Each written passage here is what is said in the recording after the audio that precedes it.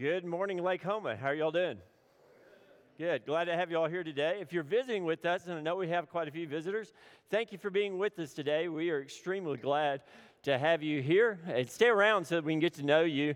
This is a loving and just a wonderful congregation, and we love meeting you people. So stay around so that we can get to know you. We're in a series called Beyond, and today, as you have already heard, we're looking at Beyond Chaos. Now, this Sunday and next Sunday are one story, or actually one sermon.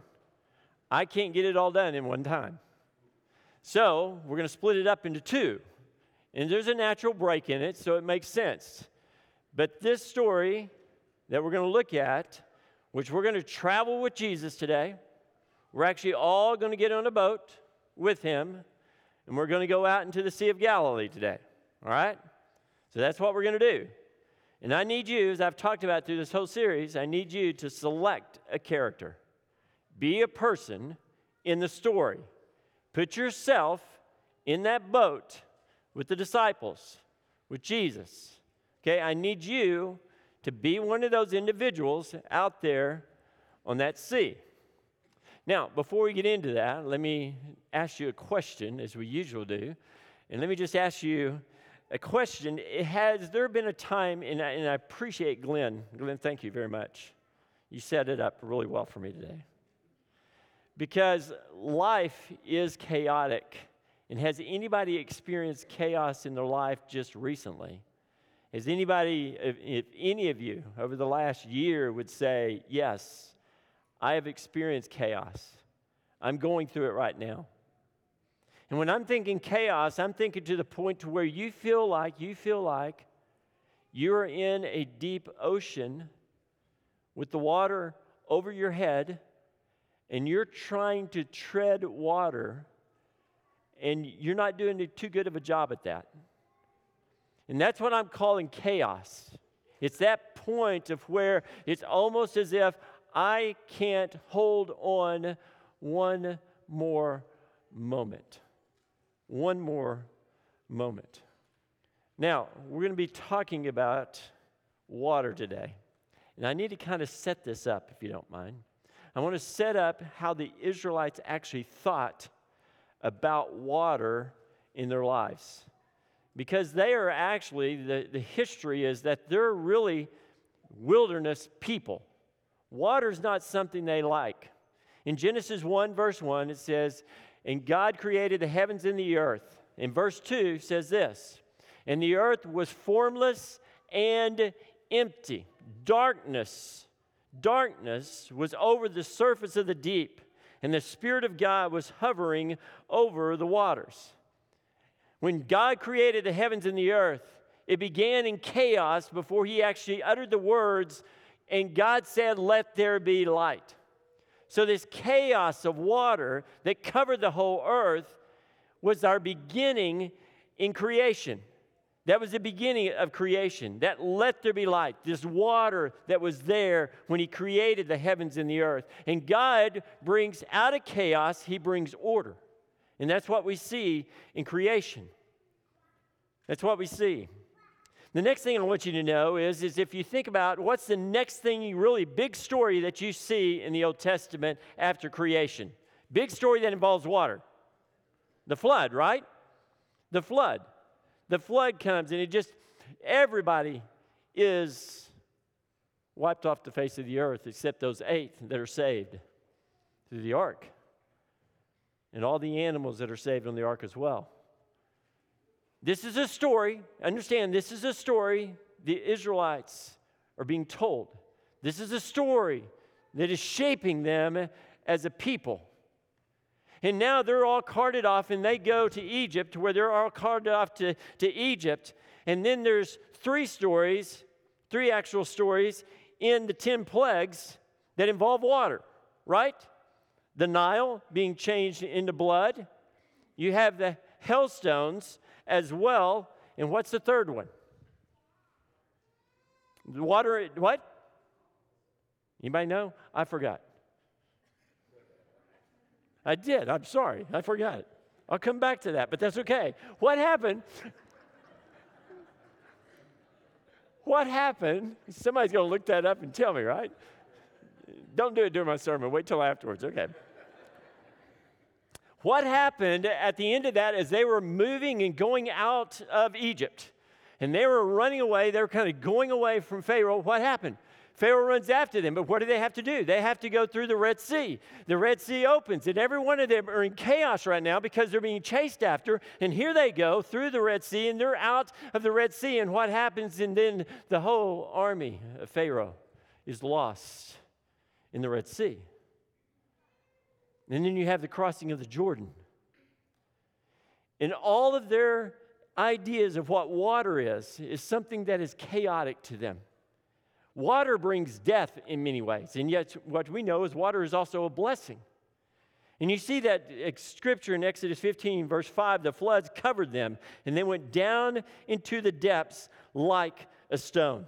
In the Bible, many times flooding waters of the sea are used as judgment. They're used as judgment for the whole earth.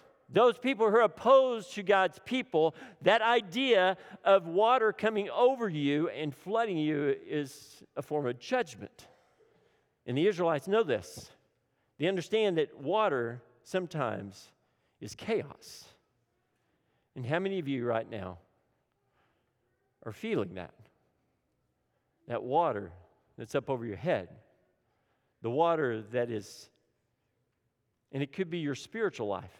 It may not even be something, it's something that's going on in your heart.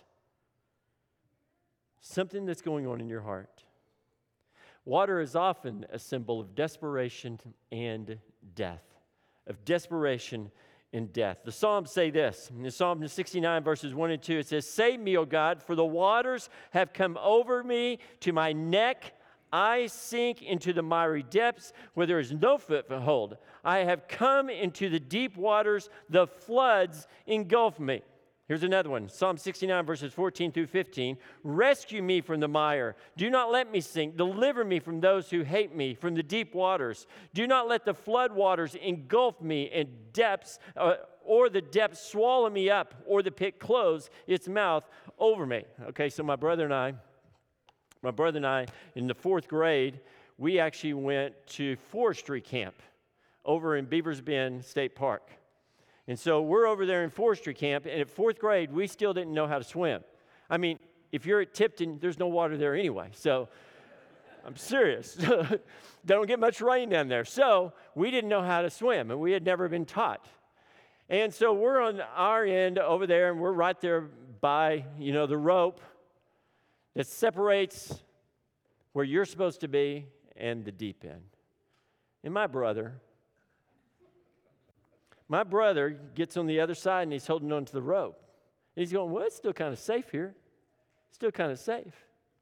It's still okay." And he walks out, and he lets go of the rope, and he's still okay. But the next step he takes, he goes under. And I'm sitting there going, I got to do something. So I've got my hand on the rope trying to grab him, but I can't. And I still got my hand on the rope, and I grab him, but my brother grabs me and pulls me under. And now we're both under the water. Neither one of us can swim. And finally, we find our way back up, and we get to the rope. I appreciate this verse. Okay? I understand this verse. It's why that's one of the big reasons my brother and I got our lifeguard lessons. That, and so we could go to camp and see all the girls. But anyway, that's one of the reasons we got our lifeguard license. Because we were afraid, and we wanted to be, and we knew. I mean, both of us knew we were there. I mean, we could have died easily. So we're going to go on an adventure today. We're going to get in the boat. So we need everybody to get in the boat. Get in the boat. And so here's the adventure. The day when evening came. Now listen to this. Every detail matters in here. When evening came, he said to his disciples, "Let us go over to the other side." Okay, so everybody get in the boat. Remember, what time is it? What time of the day is it? Evening. What time is that usually? 6 o'clock for you? Is that evening time? Is that when he kind of hits off? You go from evening time to finally dark. Okay? Somewhere around there. So get in the boat, and you're wondering, well, these disciples, sure, this is not a problem. I mean, they're fishermen, right? Most of them are. Most of them know the Sea of Galilee. Most of them understand that. Why should they be concerned? Why should we be concerned about water? Why were they actually, think about who was here. Peter and Andrew were fishermen, right? James and John were fishermen. When Jesus called them, where were they? Where were Peter and Andrew when Jesus called them? They were on the shore. They were actually throwing their nets into the ocean. They were not in a boat. And Jesus says, come follow me. Where was James and John when Jesus called them? They were in a boat, and Jesus is on the shore. They were with their father Zebedee, and he's calling them. How far do these fishermen get out into the Sea of Galilee? Not very far. Why? Because water is not their friend. They don't like water. And Jesus says, get in the boat. And then he says, what does it say? Let's go over to the other side. And they know exactly what that means. They know exactly what that means. That means that we're going to go over to the other side where we're not supposed to be. Remember the story last week about the prodigal son? Where did he go? To the other side. He went over there. The heathen territory. And Jesus knows, and they know, we don't want to go. Okay, I got a couple of maps here today. All right, so let me show you this map. The first map is this is just Israel. You're not going to be able to see anything up there. I'll pull it into the Sea of Galilee, which is the body of water up north there. Okay, let's go to the next one. In the next one, I don't even know if you can still see this, but as you can see, there's some little Bethsaida over here. That's where James and John are from. That's where Philip and Andrew are from, right there in Bethsaida. The other side, if you'll look, right there in between Gergesa and Hippus is the other side. The picture I'm going to show you, not yet, the picture I'm going to show you in just a second is me standing in between those two towns looking out to the east side of the Sea of Galilee. So here's the next picture. So this is me standing right here, looking out. Now, if you can, look through the haze, you can see the mountains on the other side. This is the Sea of Galilee. It's not big. It's a mile across. When it is dark in the night, you can go out here and you can see every city that surrounds the Sea of Galilee. It's not that big. Why are Andrew and them terrified to go over there? Why is that? In Mark 4, verse 36, it says this, and this is so interesting. Leaving the crowd behind, they took him along just as he was in the boat. That they took him along just as he was in the boat is very hard to translate. In fact, some people don't even try to translate that. Some of it means to seize. Some of the people say it means to grasp. And some people say it means to take. And so you grasp, you take, and you seize. That this is not really about Jesus. This is about what Jesus did.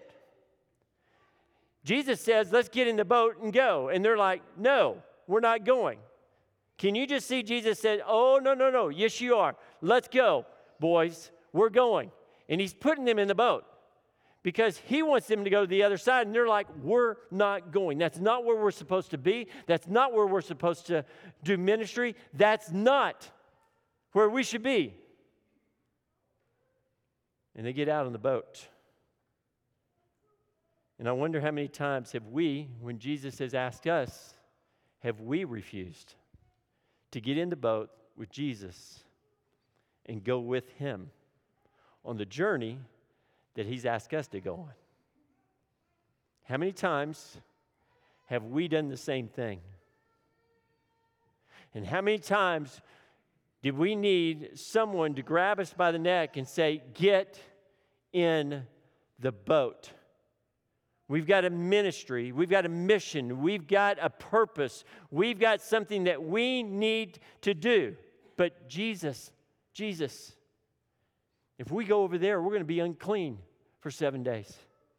If we go over there, We can't do that. Get in the boat. The rabbi is talking to his students, and the students are supposed to be following the rabbi so close that the dust is falling off their feet. And Jesus is saying, you're going with me. And they're refusing. But he gets in the boat. Now, put yourself right now in that boat. Put yourself in the boat. You don't want to be there. You don't want to be with Jesus. You don't want to be on the Sea of Galilee because you've seen what the Sea of Galilee is like. You don't want to go out to the middle of it. You don't want to go out there and row in this boat all the way across. And it's not that far. But it's over there. It's the heathens. It's the Gentiles. Why in the world are we going over there? And you just see it in their minds, and it's paralyzing to them. And how many times is our fear so paralyzing that it makes us where we just don't move or do a thing? Because many of us, including myself, there are times in our lives when God asks us to do something, and we know we should, but we're so afraid we can't move. We won't move. I'm not going to get in the boat. So he puts them all in the boat. They go over, and they're going over to where Legion is, which is the story next week. We'll get to that. Legion is. And it says in Luke 8:31, it says, and they begged him repeatedly, this is the demons, begged him repeatedly to order them to go into the abyss. I'd rather go into the water than go to the abyss. Let us go into the water. And yet the water was a terrifying place to be. Our fear often becomes a catalyzing agent of unfaithfulness to God. Does it not? It does. It becomes a catalyzing agent of unfaithfulness. When you look at all the times in the Bible where it says that water is something that is terrible. In Isaiah, it's talked about the terrible dragon, the Leviathan, came as a symbol of the pagan nations. In Daniel, the description of the great sea beast and the terror they spread all around water and the beasts that are in the water. This is not where they should be.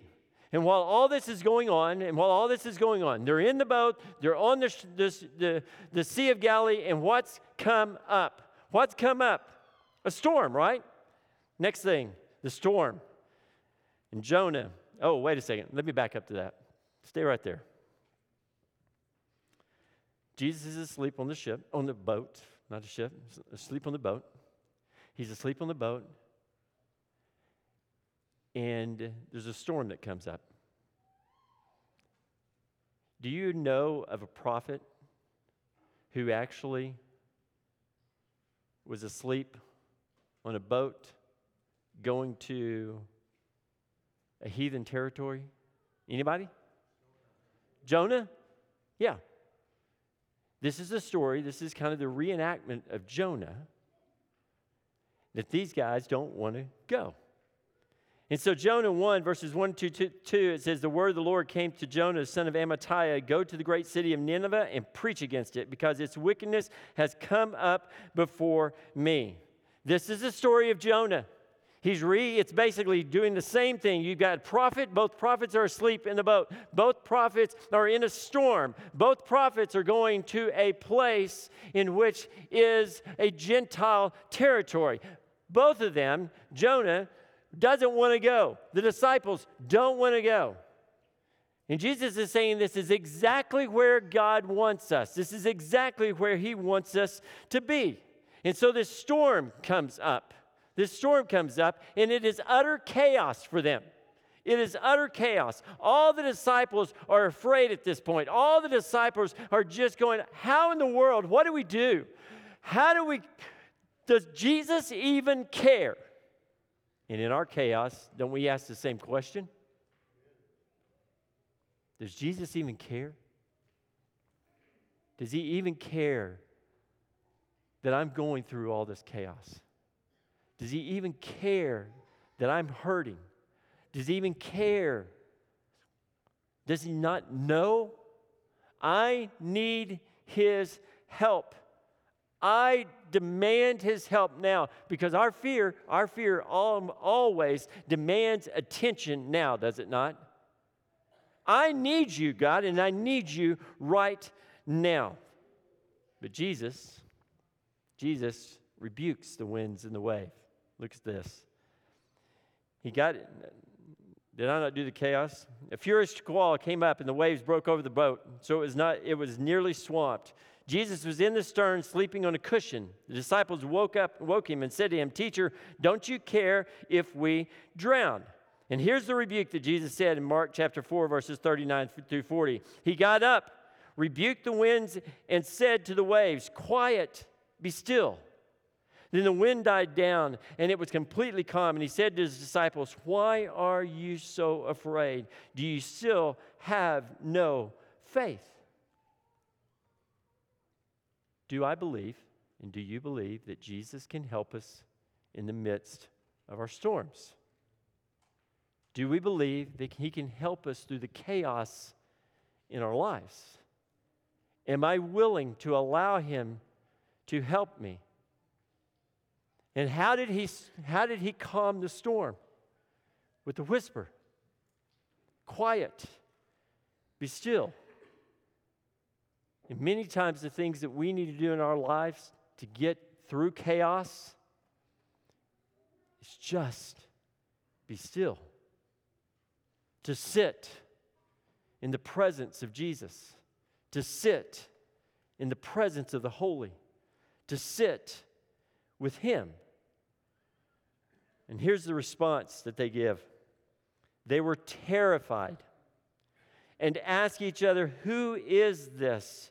Even the wind and the waves obey him." They're terrified. Jesus gets up and says, "Quiet, be still," and all nature listens to his voice. He's the creator of the universe. Everything was created through him. Everything. Peace, be still.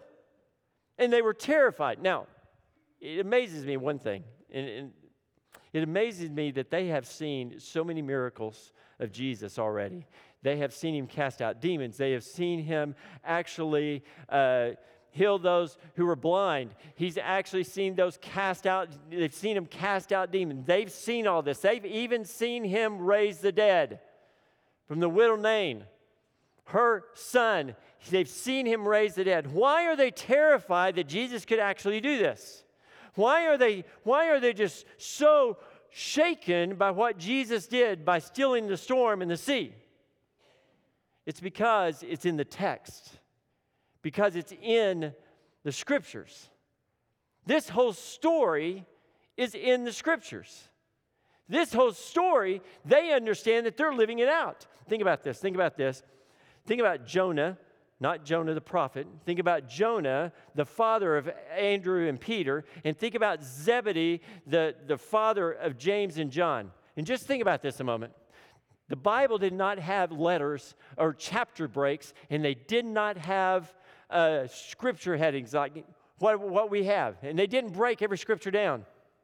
And so a psalm was a psalm. Text was a text. Now think about this. I believe Jonah and Zebedee, thank you. I believe Jonah and Zebedee, the fathers, I believe they, as kids, as fishermen themselves, as kids, they grew up singing a song to their kids. And that song that they sang over and over to the kids because it was about fishermen. Because it was about something that they knew that those little kids would enjoy this little psalm. This little psalm, man, we put it to music. How many times do we do that? Do we do the Lord's Psalm 23? Absolutely, we sing that. It's what they did back then. And so they're singing this song to him. And all of a sudden, after everything happens and peace be still, they go, that was the song. We're the ones in this psalm. This is it. And they are terrified because they know that the singing of that song that they've sung from the little kids all the way up, they're like, this is amazing. And in Psalm 107, the bedtime psalm becomes life to them. Listen to this. Others went out on the sea in ships. They were merchants on the mighty waters. They saw the works of the Lord, his wonderful deeds in the deep. For he spoke and stirred up a tempest that lifted high the waves. They mounted up to the heavens and went down to the depths. In their peril, their courage melted away. They reeled and staggered like drunken men. They were at their wits' end. Then they cried out to the Lord in their trouble, and he brought them out of their distress. He stilled the storm to a whisper. The waves in the sea were hushed. They were glad when it grew calm. And he guided them to their desired haven. Let them give thanks to the Lord for his unfailing love and his wonderful deeds for men. Let them exalt him in the assembly of the people and praise him in the council of the elders. Right? I mean, is this a telling of that story? Is this the same thing? They're terrified because they are in the middle of chaos, and they're in the middle of this, and they understand that we have a Savior in the midst of our chaos, in the midst of everything that's going on, who will still the storm if we trust him. If we trust him. If we trust him, he will still the storm.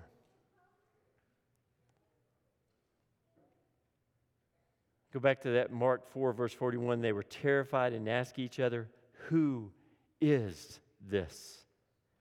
Even the wind and the waves obey him. And brothers and sisters, our Savior can still the storms in our lives. He can still the storms in our lives. And if you're going through chaos right now, if you're going through difficult times, I know we've got shepherds here that would be more than happy to pray with you. Pray with you and help you through the things that you're going through right now. We want to pray with you because the prayer of a righteous man is powerful and effective. And if you're going through some time in your life right now where you need prayer, seek out one of our men, our elders, anybody, seek any of the ministers out too. We will be more than happy to spend some time in prayer with you. Now, beyond chaos becomes beyond fear next week. We are at half the story. Remember where we are. Remember that we are on the other side, and we have landed there safely. Remember that, because next week we're going to go beyond our fear. Let's stand and sing.